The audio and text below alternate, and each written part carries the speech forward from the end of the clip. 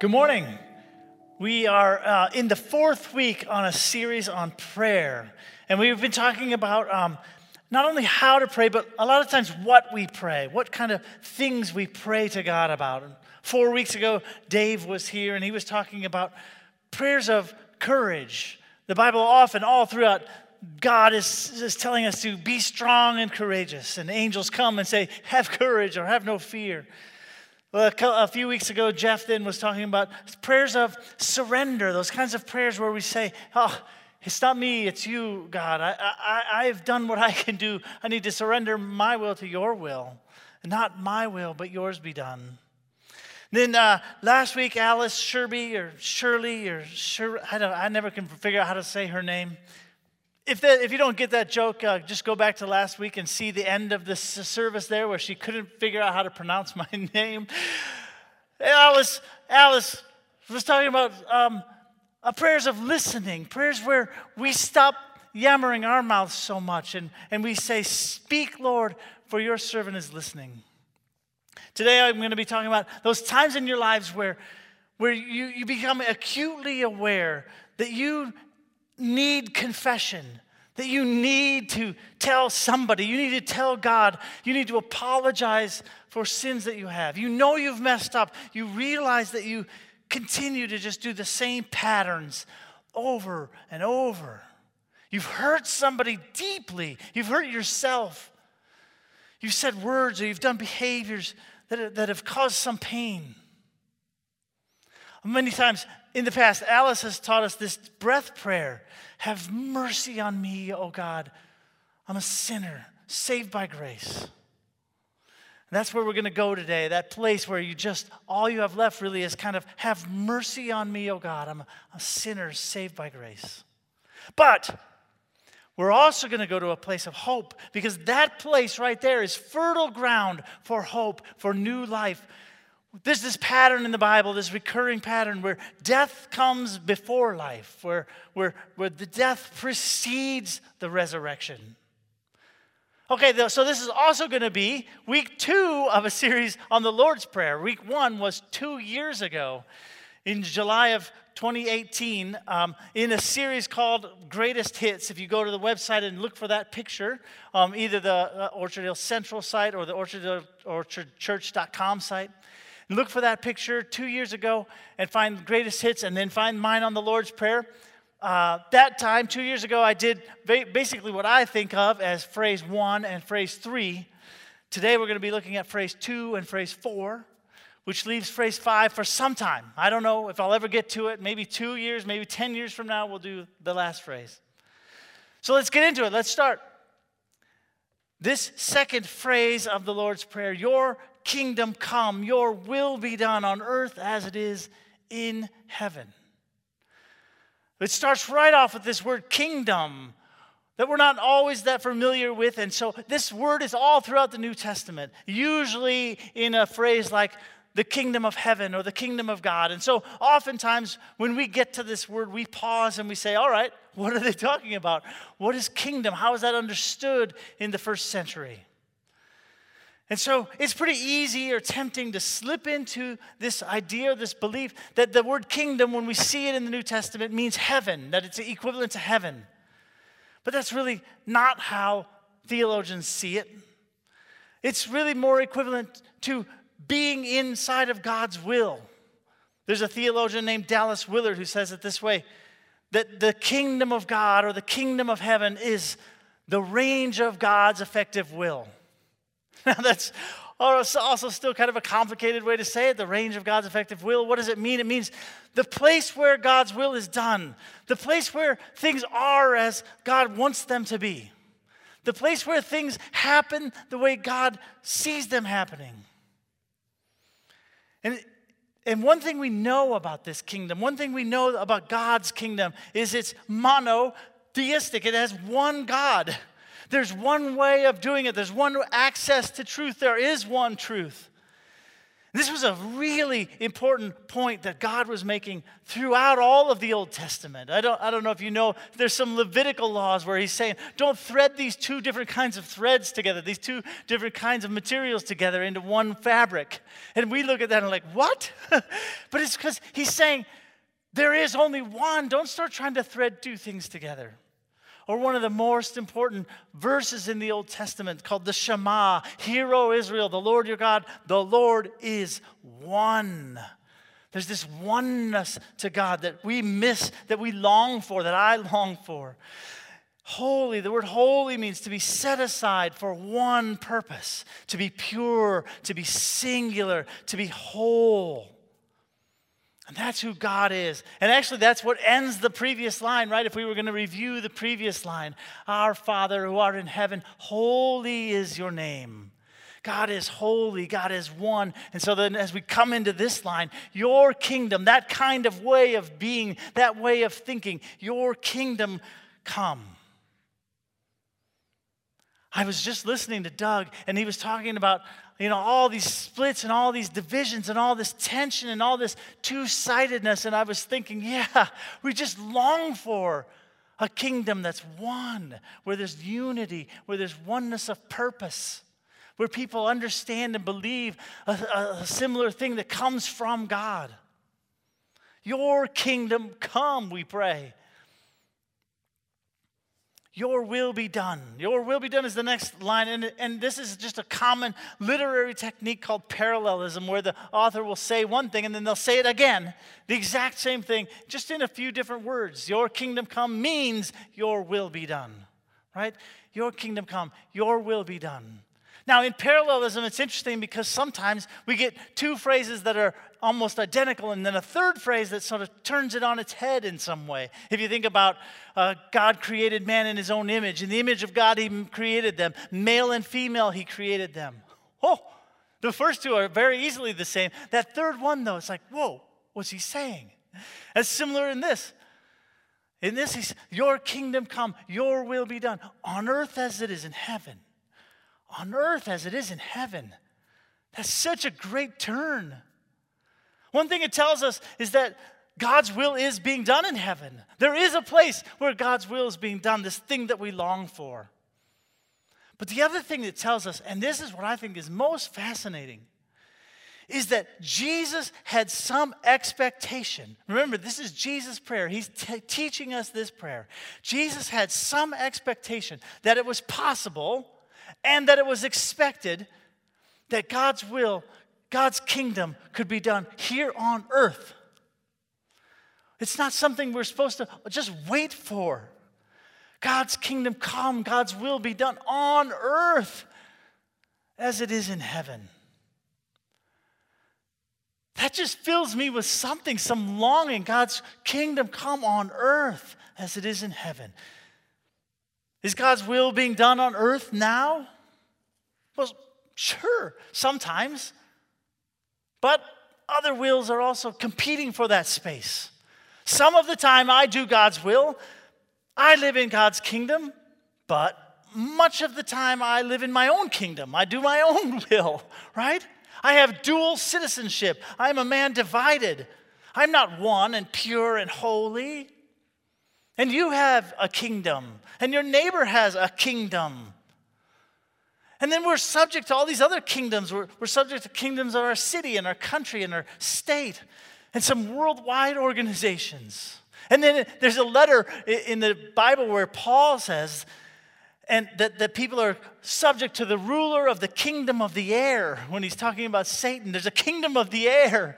There's a kingdom of evil that's also vying for space. This kingdom that's supposed to be one has been shattered into billions of kingdoms. And this shattering is something that's just on display. Seems like more than ever. I don't know if it's true that it's more than ever, but it feels like it, doesn't it? It feels like more than ever.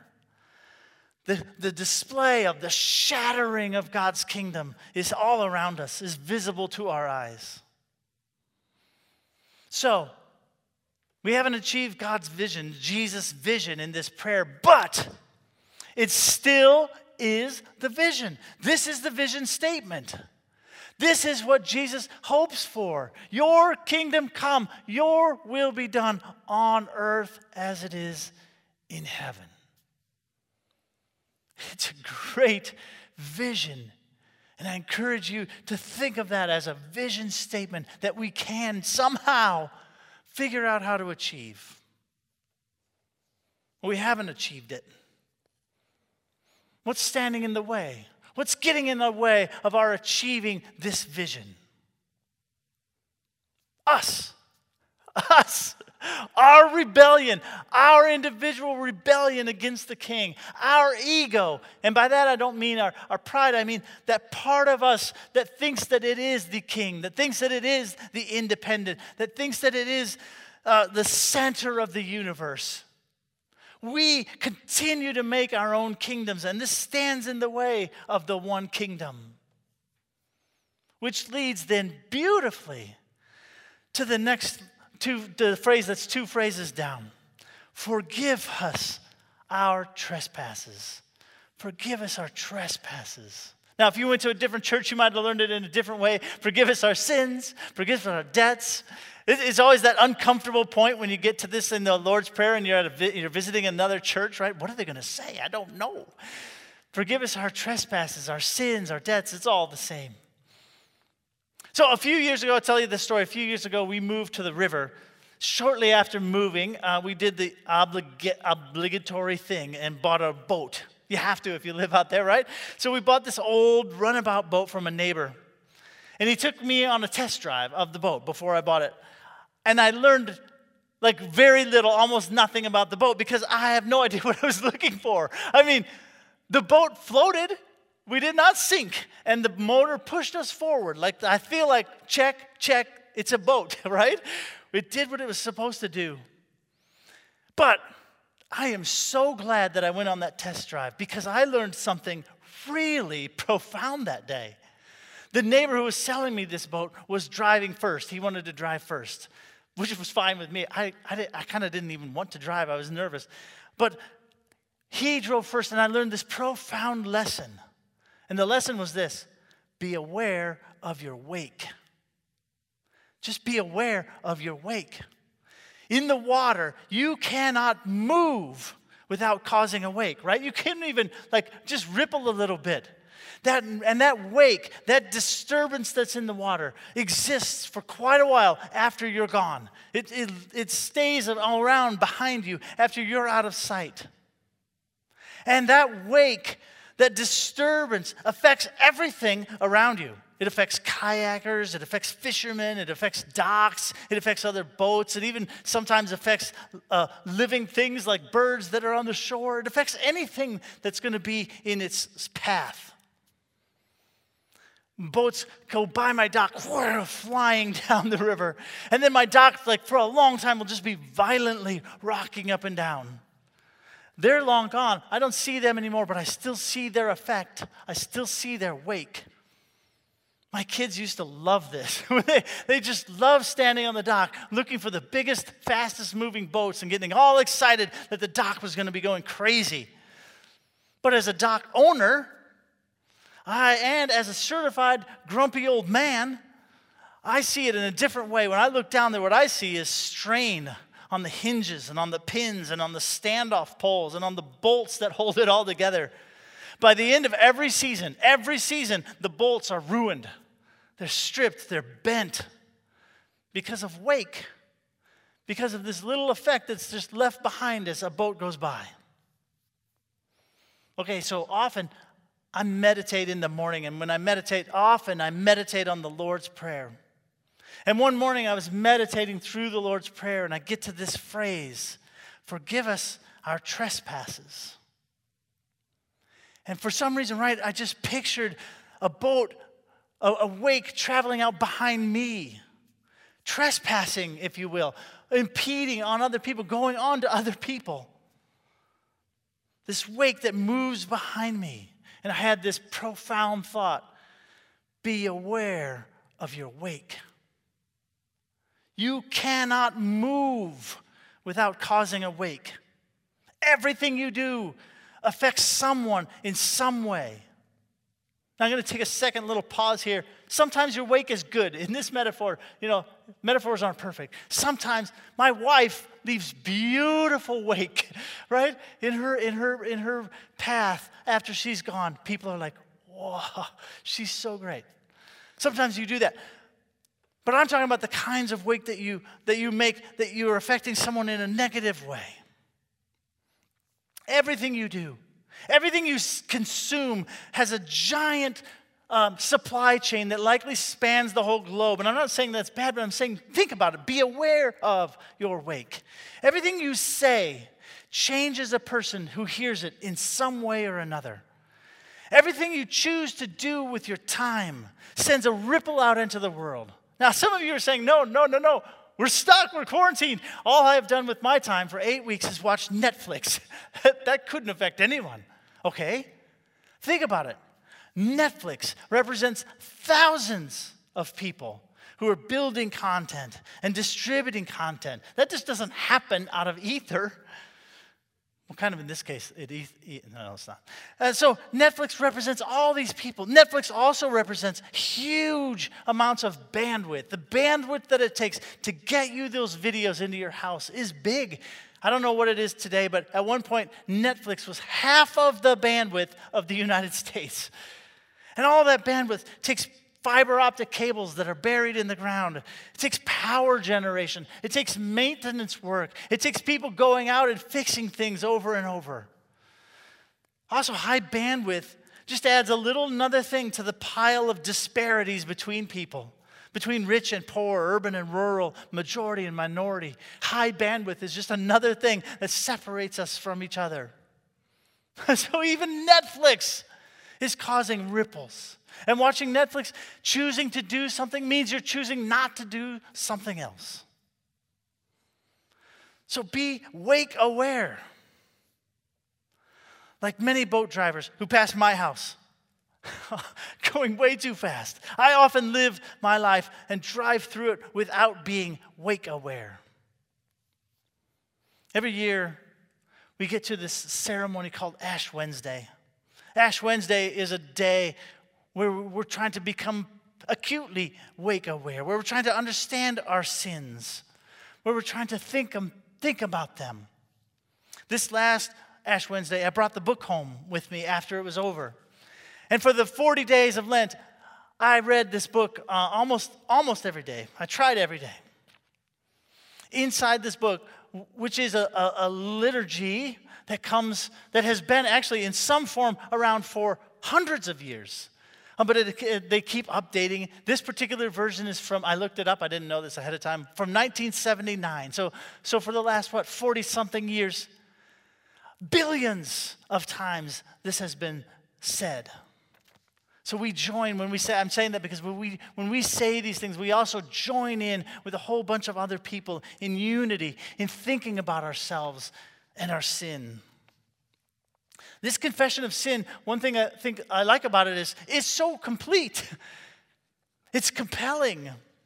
It really helps you think through, oh yeah, I guess I do that too. Oh, right, I do that too. Every time you get to the next phrase, you're like, right. Sin is bigger than I thought. It's more complete, it's more full, it's more ubiquitous than I thought. I laughed real hard. I think it was Jeff Mickey, a few series ago. He said that in the United States, people estimate that they might be sin about once a month. Oh, if only, right? This confession helps you understand sin is deeper and bigger than that. So I'm going to read this confession. You kind of lucked out because in my original plan, we were going to say this responsively. You were going to have to participate. You were going to have to say things out loud. You can still do that in your living room if you want. I'm going to read this confession to you. The little at the end of each slide, there's a little italicized version. That's the response that you have if you want to. Here we go. Most holy and merciful Father, we confess to you and to one another and to the whole community of saints in heaven and on earth that we have sinned by our own fault in thought and word and deed, by what we have done and by what we have left undone. We have not loved you with our whole heart and mind and strength. We have not loved our neighbors as ourselves. We have not forgiven others as we have been forgiven. Have mercy on us, Lord. We have been deaf to your call to serve as Christ served us. We have not been true to the mind of Christ. We have grieved the Holy Spirit. Have mercy on us, Lord. We confess to you, Lord, all of our past unfaithfulness, the pride, hypocrisy, and impatience of our lives. We confess to you, Lord. Our self-indulgent appetites and ways and our exploitation of other people. We confess to you, Lord. Our anger at our own frustration and our envy of those more fortunate than ourselves, we confess to you, Lord. Our intemperate love of worldly goods and comforts and our dishonesty in daily life and work, we confess to you, Lord. Our negligence in prayer and worship and our failure to commend the faith that is in us, we confess to you, Lord. Accept our repentance, Lord, for the wrongs we have done, for our blindness to human need and suffering, and our indifference to the injustice and cruelty. Accept our repentance, Lord. For all false judgments, uncharitable thoughts towards our neighbors, and for our prejudice and contempt toward those who differ from us. Accept our repentance, Lord. For our waste and pollution of your creation, our lack of concern for those who come after us. Accept our repentance, Lord. Restore us, good Lord, and let your anger depart from us. Favorably hear us, for your mercy is great. Accomplish in us the work of your salvation, that we may show forth your glory in the world by the cross and the passion of your Son. Bring us with all your saints to the joy of his resurrection. So be aware of your wake. So much of our wake is unintentional. So much of it affects people that we didn't really realize the full impact of how we were trespassing on them. Which leads naturally, I guess, to our next thought. As we forgive others. As we forgive others. See, other people are causing wakes too as they go through their life. And most of the time, those wakes are unintentional, just as they are for you. Or at least it's very likely that they don't realize the size of the impact. They're gone and thinking about something else while you're still thinking and stewing about that. Lots of people down the ages have said a similar thing to this next slide. But I like this version from Mary Wollstonecraft, and I have no idea how to say her name. And she said this: no man chooses evil because it is evil. He only mistakes it for happiness, the good that he seeks. Right? People are trying to do what they think is right. They might be completely wrong about what's right, but they're still trying to do what they think is right. There's some comfort in that, some. But there's also a challenge that you should understand and realize that for the most part, people are doing what they think is right, misguided as it might be. As we long for mercy for our wake, we should be willing to give mercy for others' wake. Okay, now I'm going to go back up 2 phrases because I think once you've been through this, realization of how deep and wide and pervasive sin is, then we go back to that vision, back to your kingdom come, your will be done on earth as it is in heaven. What a monumental ask this is. What a bold prayer. What hope. Make us right, we're praying. Fix this fundamental problem. Heal this disease. Bring life to this death. And do it now. Don't make us wait until later, till some heaven later in the future. Do it now. On earth as it is in heaven. These days, today, this week, that prayer seems even more intense. Heal us. Heal these wakes that we're putting on each other. Heal our trespasses. Okay, so now what? What can you do tomorrow? I have 4 things that you can do tomorrow. Number 1, read Psalm 51. I was going to read it, and I had to cut it for time, so I just want you to read it. Read Psalm 51 is a psalm where David is confessing sins, some deep and big sins. And then later in the psalm, he comes to this place where he says, give me a new spirit. Renew a right spirit within me. Give me a new heart. He realizes the depth of the effect that it's going to take to make him right. Google Ash Wednesday. Read some confessions. Read that confession. You can find it online. They're all over the place. Be aware of your wake. And give other people some chance to have their own wake. I mean, they're going to have it anyway. So you might as well get used to accepting or having mercy on them for it. And then pray this prayer, your kingdom come, your will be done on earth as it is in heaven. I'm going to pray now. Thanks. Heavenly Father,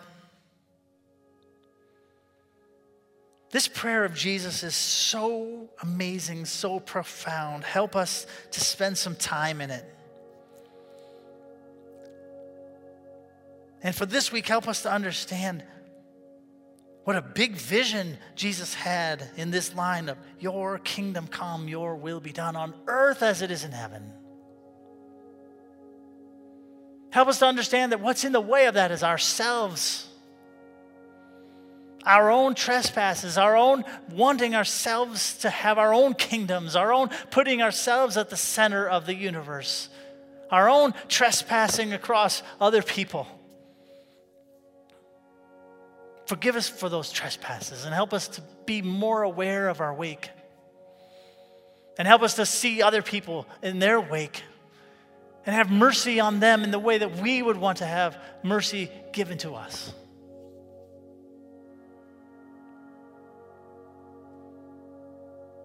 Now I pray, Lord, that you be with us and for us in this coming week. Amen.